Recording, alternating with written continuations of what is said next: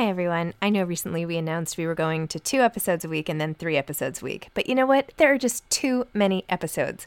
So we are going back to 5 episodes a week.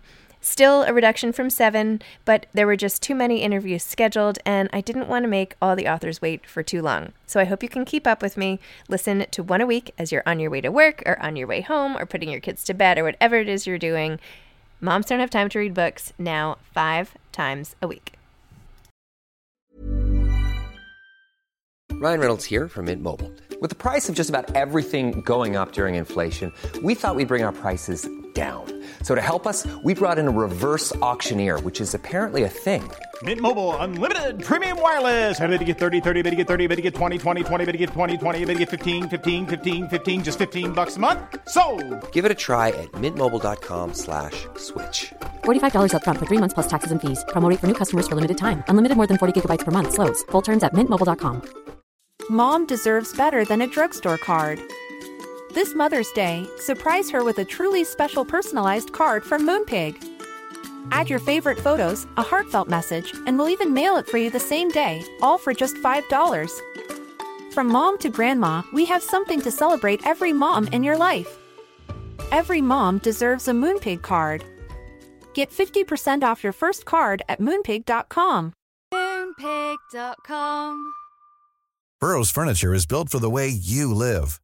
From ensuring easy assembly and disassembly to honoring highly requested new colors for their award-winning seating, they always have their customers in mind. Their modular seating is made out of durable materials to last and grow with you. And with Burrow, you always get fast, free shipping. Get up to 60% off during Burrow's Memorial Day sale at burrow.com/ACAST. That's burrow.com/ACAST. burrow.com/ACAST.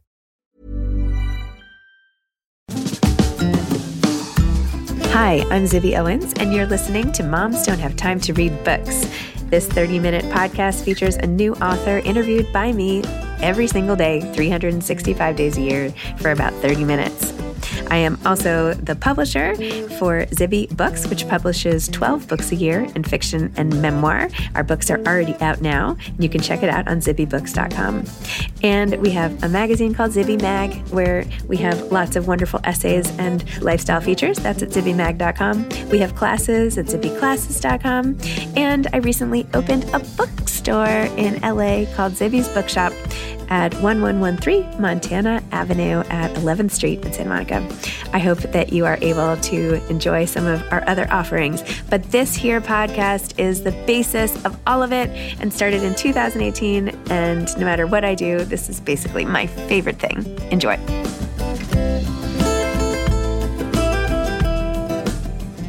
Cathleen Schine is the author of KÜNSTLERS in Paradise, and this is her second time on the podcast. She is the author of The Grammarians, The Three Weismans of Westport, and The Love Letter, among other novels. Kathleen has contributed to The New Yorker, The New York Review of Books, The New York Times Magazine, and The New York Times Book Review. She lives in Los Angeles.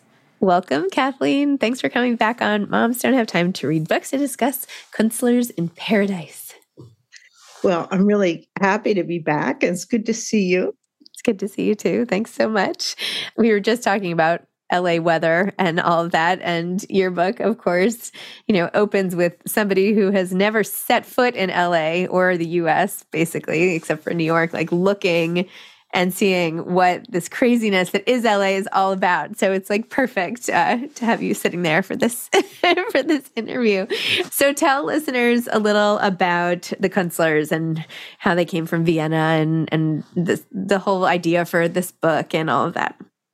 Well, the KÜNSTLERS are a family, a Jewish family who live in Vienna. And the father's a composer and pianist, and the grandfather has a store, a department store, and the mother is an actress, and they live a sort of high bourgeois life in Vienna until the 1930s, and then the Anschluss happens in 1938, and the Nazis come in to Vienna, and they have to get out, and they do, and they have to leave their lives behind, as so many people did. And they end up in Los Angeles. And a lot of people have said, why did they joined a community of German-speaking Jewish, mostly Jewish, not all, artists, intellectuals, writers, composers, conductors, architects in Los Angeles. And people have said, well, why did they go to Los Angeles, which was at that time not exactly a locus of high culture?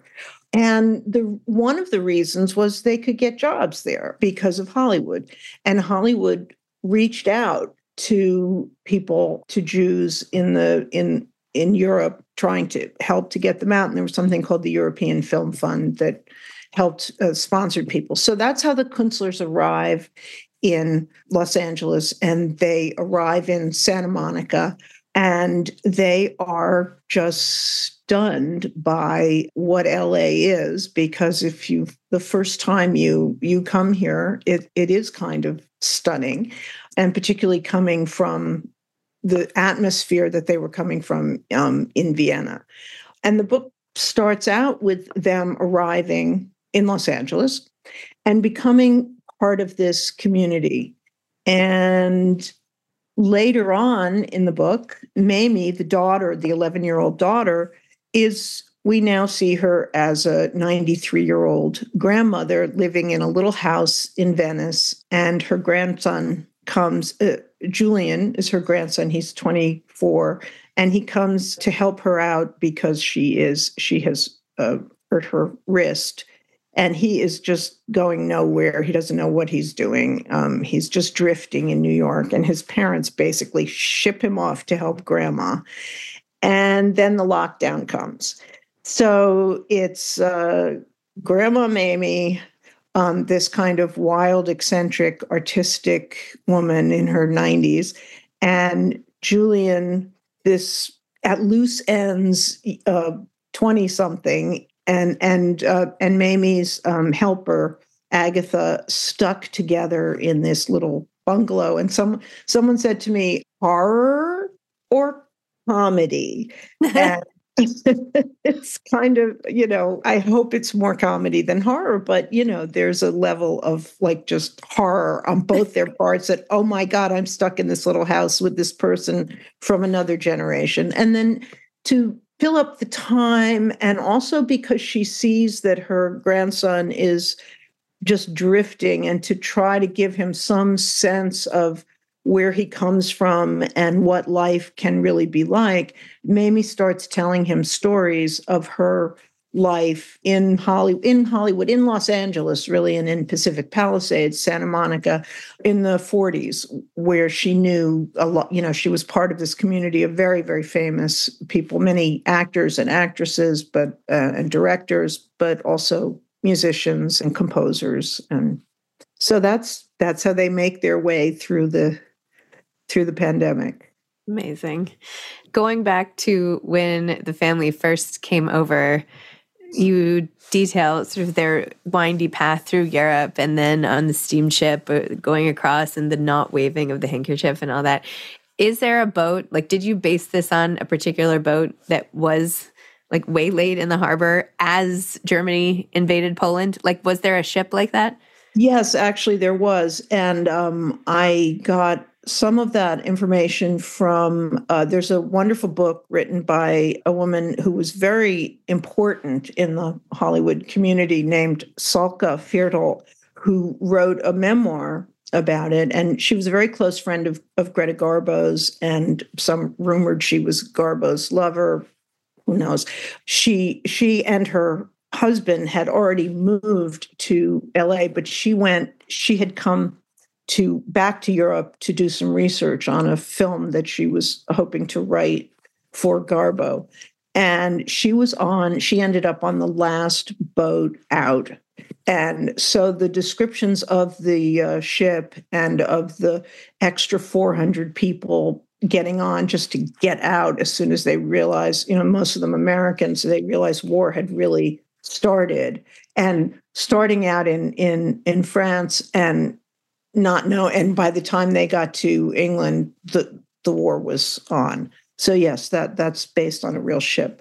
I thought it was funny. You have such a sense of humor in such like an understated way, but in the book where the grandfather, who by the way I kind of love, when they were saying they were not happy about it. And anyway, he was like, oh, they were saying, we're so lucky, we're lucky we got out. And it's like, yes, we're lucky, lucky Jews, like, the lucky, lucky Jews. Yeah, exactly. Look at us. But I do feel like the way you wrote about his relationship in the family and to the daughter, and even their acquisition of English and how they settled in, and his sort of tobacco smelling. I could like smell this grandfather so clearly, the way you wrote him, and how he's like hanging back on the beach when Mamie first sees the ocean, and she's like carefree and running all over, and he's just like sitting back on the bench. And I'm like, this is such a perfect view of how they saw this new world and how they could see their roles in it. And some people just could dive right in and do whatever, and then others were so entrenched in the old way of doing things that they were happy to just sit back and be like, I don't think I can engage here. But it is so wild how many families were displaced like this. And what was it like? I mean, it's not the easiest thing traveling to a new place, especially when you can't go back. Well, that was one of the things I read a lot of memoirs while I was writing this. And for some people, it worked out wonderfully, and they just found a way to fit in and to find work. And for other people, the upheaval was just something they never got beyond. And I also thought, with a child, with someone who's 11 or 12 years old, they can pick up the language easily. They're just able to integrate more quickly. But for the grandfather, he doesn't even want to, he doesn't want to give up the Austria that he grew up in and that he believed in. And even when all these horrible things are happening, he still thinks they're an aberration, and where he grew up and what he loved is the best. And I thought that just sort of typified a certain kind of older person, which a kind of older person that I'm rapidly becoming. But I'm glad you brought that up, because I liked their relationship. And then I liked the relationship between Mamie as a grandmother and her grandson. And I think there's something very special and very interesting and profound about relationships between children and their grandparents, where, skipping that generation, they can see each other better. Yeah. They're not all caught up in whatever rebellion is going on at the moment, or trying to separate, or, they can see each other as individuals much better than when you're looking at your parents, you're seeing my parents. Right. When you're looking at your grandmother, you're seeing grandma, but you're also seeing this individual human being. So that was very interesting to write about that relationship. And as one of my friends said, the reason grandparents and grandchildren get along so well is they have a common enemy. Yes, I've heard that. So true. I was really close with one of my grandmothers. I mean, I loved them both, but one in particular who is like a big storyteller, the way that Mamie ends up becoming. And so, I don't know, I felt you're lucky. Yeah. Identified I with had that. a grandmother too. Yeah. It really, it's something you keep with you forever. It's wonderful. Yeah. And unmitigated love too. No expectations, no judgment. Yeah. It's just, oh, my grandchild, you're perfect and I love you. I mean, so many writers have written about the pandemic in different ways, addressing it, not addressing it, writing it into it. This, the pandemic is like a centerpiece, and that's what created this whole thing for you in the book. So how did this happen? Were you sitting in the pandemic and thinking, how could I make this into powerful fiction? Or like, how did you decide, and when did you decide to use this as a narrative tool? Well, I had started, I was very interested in this community of emigres. And so I had started thinking about them, researching them, reading about them. And I wanted very much to write about them, but I really didn't know how. And I had started some of the Mamie as a child stuff, but I didn't want to write, just historical fiction, because one gets sort of caught up in too much detail, and I just wasn't sure what to do. I knew what I wanted to write about, but I didn't know what it meant or how it fit. And so, yeah, the lockdown came and I was just sitting in the garden and thinking, well, that's it. I can't write this book. I'll never write another book. I'll never write another word. Everything is terrible. Everyone in New York is dying. Every time I'd call my mother, I would just hear sirens in the background, and I was feeling terribly guilty. And because LA was quiet. The two cities experienced, I think, the pandemic so differently. LA, there was no traffic, there were no helicopters. It was absolutely quiet. No cars on the streets. You could hear all the birds and the bees, and it was beautiful. And New York, just sirens and fear and death, and I realized as I was sitting in the garden, smelling the jasmine and feeling, guilty, but also thinking, God, it's so beautiful. I realized that this was something I had encountered in a lot of these memoirs, the emigres coming here, loving LA, being so happy to be near a beach, to take a walk on a beach, and being safe.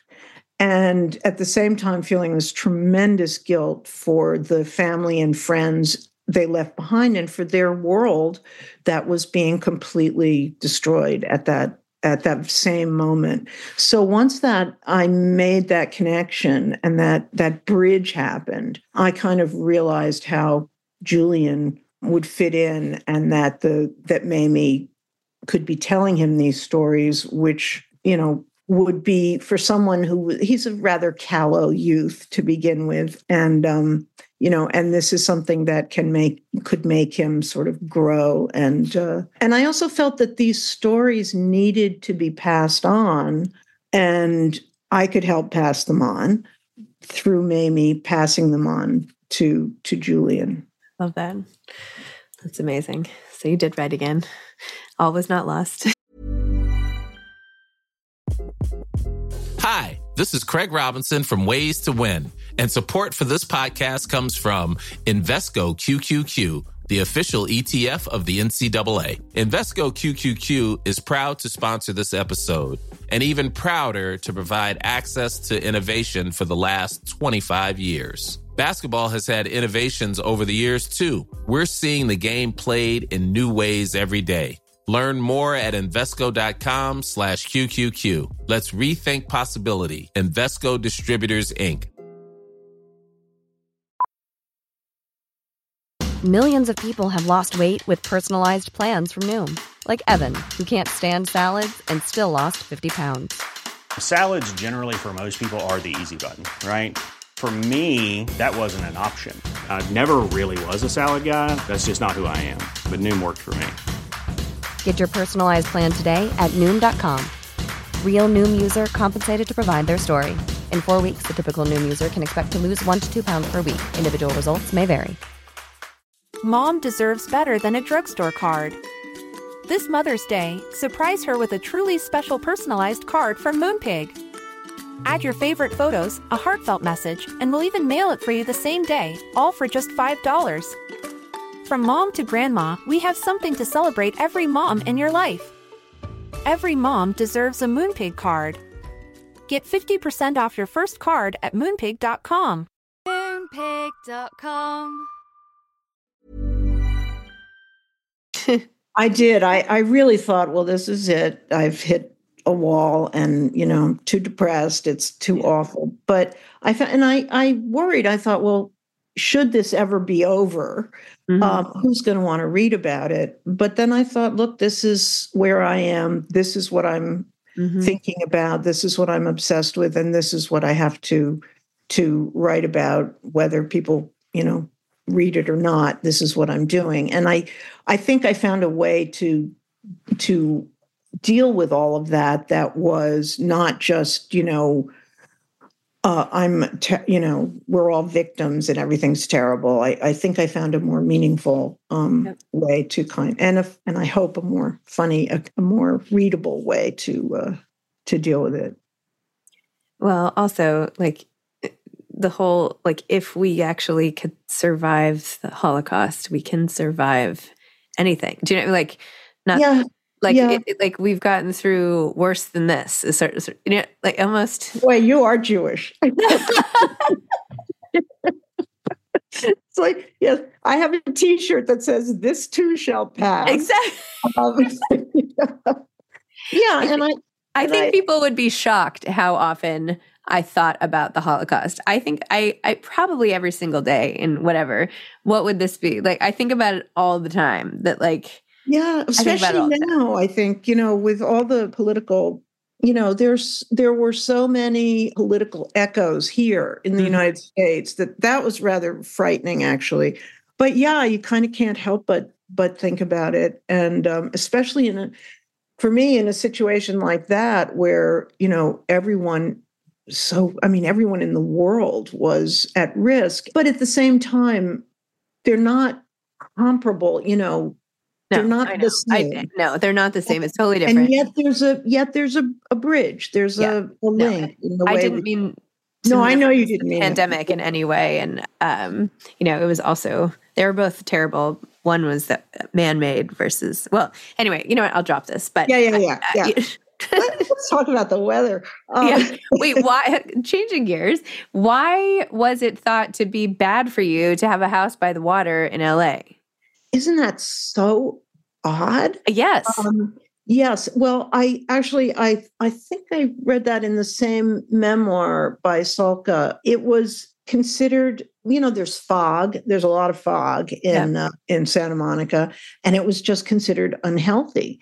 And so all of the very successful directors or producers or people or actors and actresses who did have houses on the beach, they were, it was like, well, they have air conditioning and, thick windows. So the terrible air, the miasma from, and whereas now we think, oh, it's so healthy and wonderful to be near the water and breathe all that nice ionized air. So I thought that was really interesting and funny.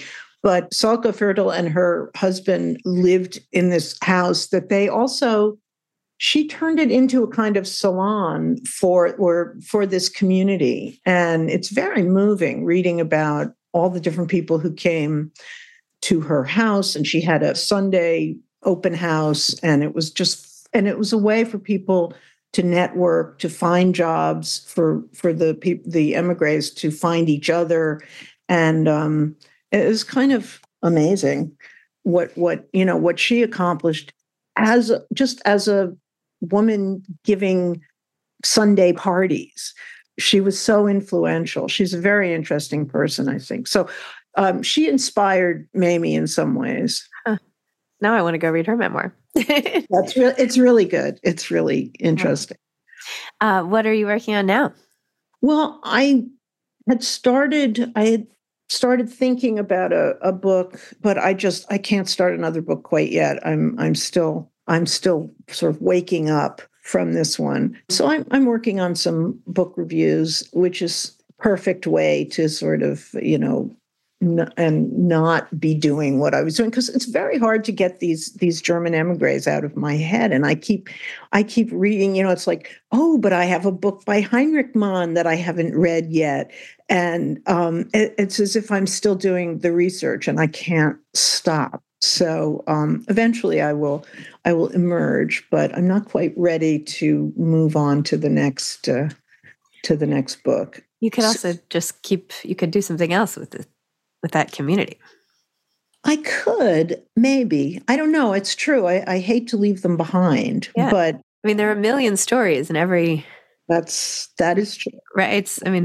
That is true. And sometimes I look at all of my books and I think I would like to take some of the characters from all of them and just put them together and see what happens. Yes. I have to figure out the chronology, though, because the ones who were very young when I first wrote the book would be pretty elderly now. So on the other hand, their characters in a book, I can make them any age I want. That was a realization I had with this book. I was running back and forth to my neighbors to check her orange tree to see when the oranges were actually out, because there's an orange tree in the book. And I didn't want to, have oranges at the wrong time. And then at a certain point, I thought, you know what? It's my orange tree. I made it up. I put it there. It's magic. It has oranges all the time whenever I wanted to. It's a magic orange tree. It was a great revelation that to be the boss of your characters, which is not entirely true. They kind of get to say what they want to say, and you have to listen. But the orange tree, I thought I could boss around a little bit. So. That's so funny. What advice do you have for aspiring authors?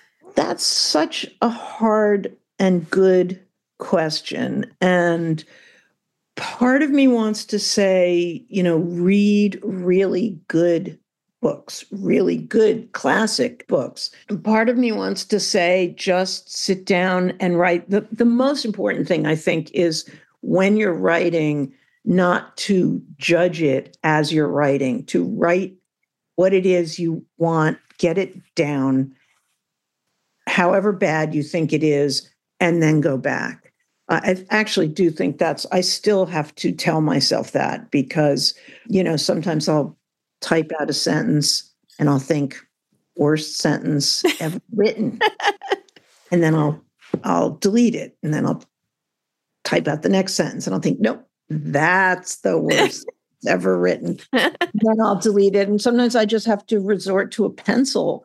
So, or a pen. So it's not and just keep going. So keep going.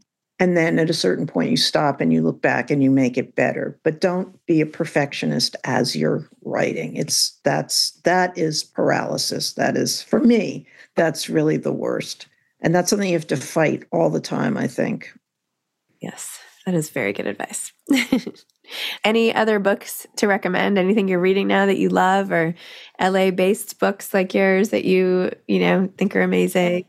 Oh, I can show you the pile. Oh my goodness. Oh my goodness. I'm reading A Treasury of Yiddish Stories, which I'd never read when it came out a million years ago.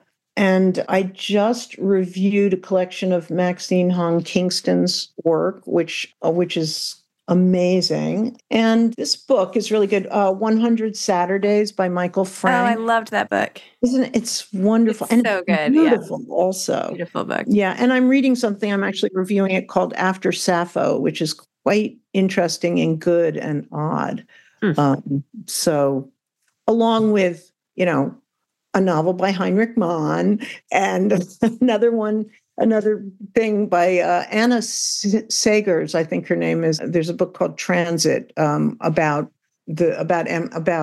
leaving Germany that is in my pile. But yeah, and then there's like a million books on my iPad that are that I'm working my way through. So.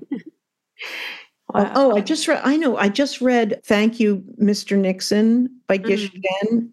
It's wonderful. That's something. I haven't read any contemporary fiction for years because of doing this. I don't like to read contemporary fiction. I don't know if you can see me, but boy, is it. It keeps going in and out. But yeah. Anyway, but I started reading that, and it's wonderful. It's very, very funny and smart, and that was a treat because it was sort of the first piece of fiction I read just to read, not because I was doing research or still stuck in Germany in 1933. So yeah, that was excellent. Have you read a book by Julie Metz? Now I can't remember the name of it, but it takes place in Vienna during the Holocaust. And I'll send you a copy I don't think orange here, and she was on my podcast. I'll look it up and send it to you. But since you're doing this, deep dive, I'll send it to you. It's very interesting. You worked in a factory, and anyway, I loved it. But now I'm forgetting everything because I'm very tired. But anyway, I will. I forget the names of my own characters. I have a list here of the names of the characters in case I forget as we're talking. So, well, I hope you'll come do an event in the store in Santa Monica at some point. I mean, you have a Santa Monica. We would love that. I think that would be great. And congratulations on all of that stuff. Thank you so much. Exciting. All right, I'll follow up. Okay. All right, thank you so much. This is wonderful. I wish I was sitting here on the beach right now and not freezing here. But anyway. Yeah. Well, you could be freezing here. That's true. That's a good t-shirt. You could be freezing here too. Okay. Bye. Thank you. Bye. Thanks for listening to this episode of Moms Don't Have Time to Read Books. Don't forget to follow me on Instagram at Zibby Owens and at Moms Don't Have Time to Read Books. Also sign up for my newsletter at zibbyowens.com and sign up for my virtual book club and meet lots of authors on Zoom every other week. Thanks so much to Steve and Ryan at Texture Sound for the sound editing. And thank you to Morning Moon Productions for providing this fantastic intro and outro music.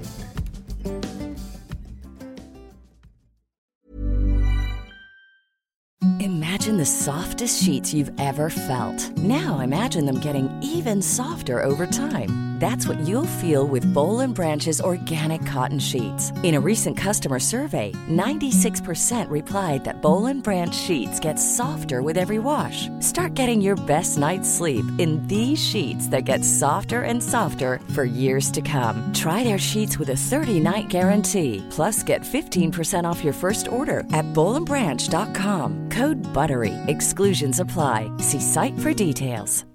Mom deserves better than a drugstore card. This Mother's Day, surprise her with a truly special personalized card from Moonpig. Add your favorite photos, a heartfelt message, and we'll even mail it for you the same day, all for just $5. From mom to grandma, we have something to celebrate every mom in your life. Every mom deserves a Moonpig card. Get 50% off your first card at moonpig.com. Moonpig.com. Planning for your next trip?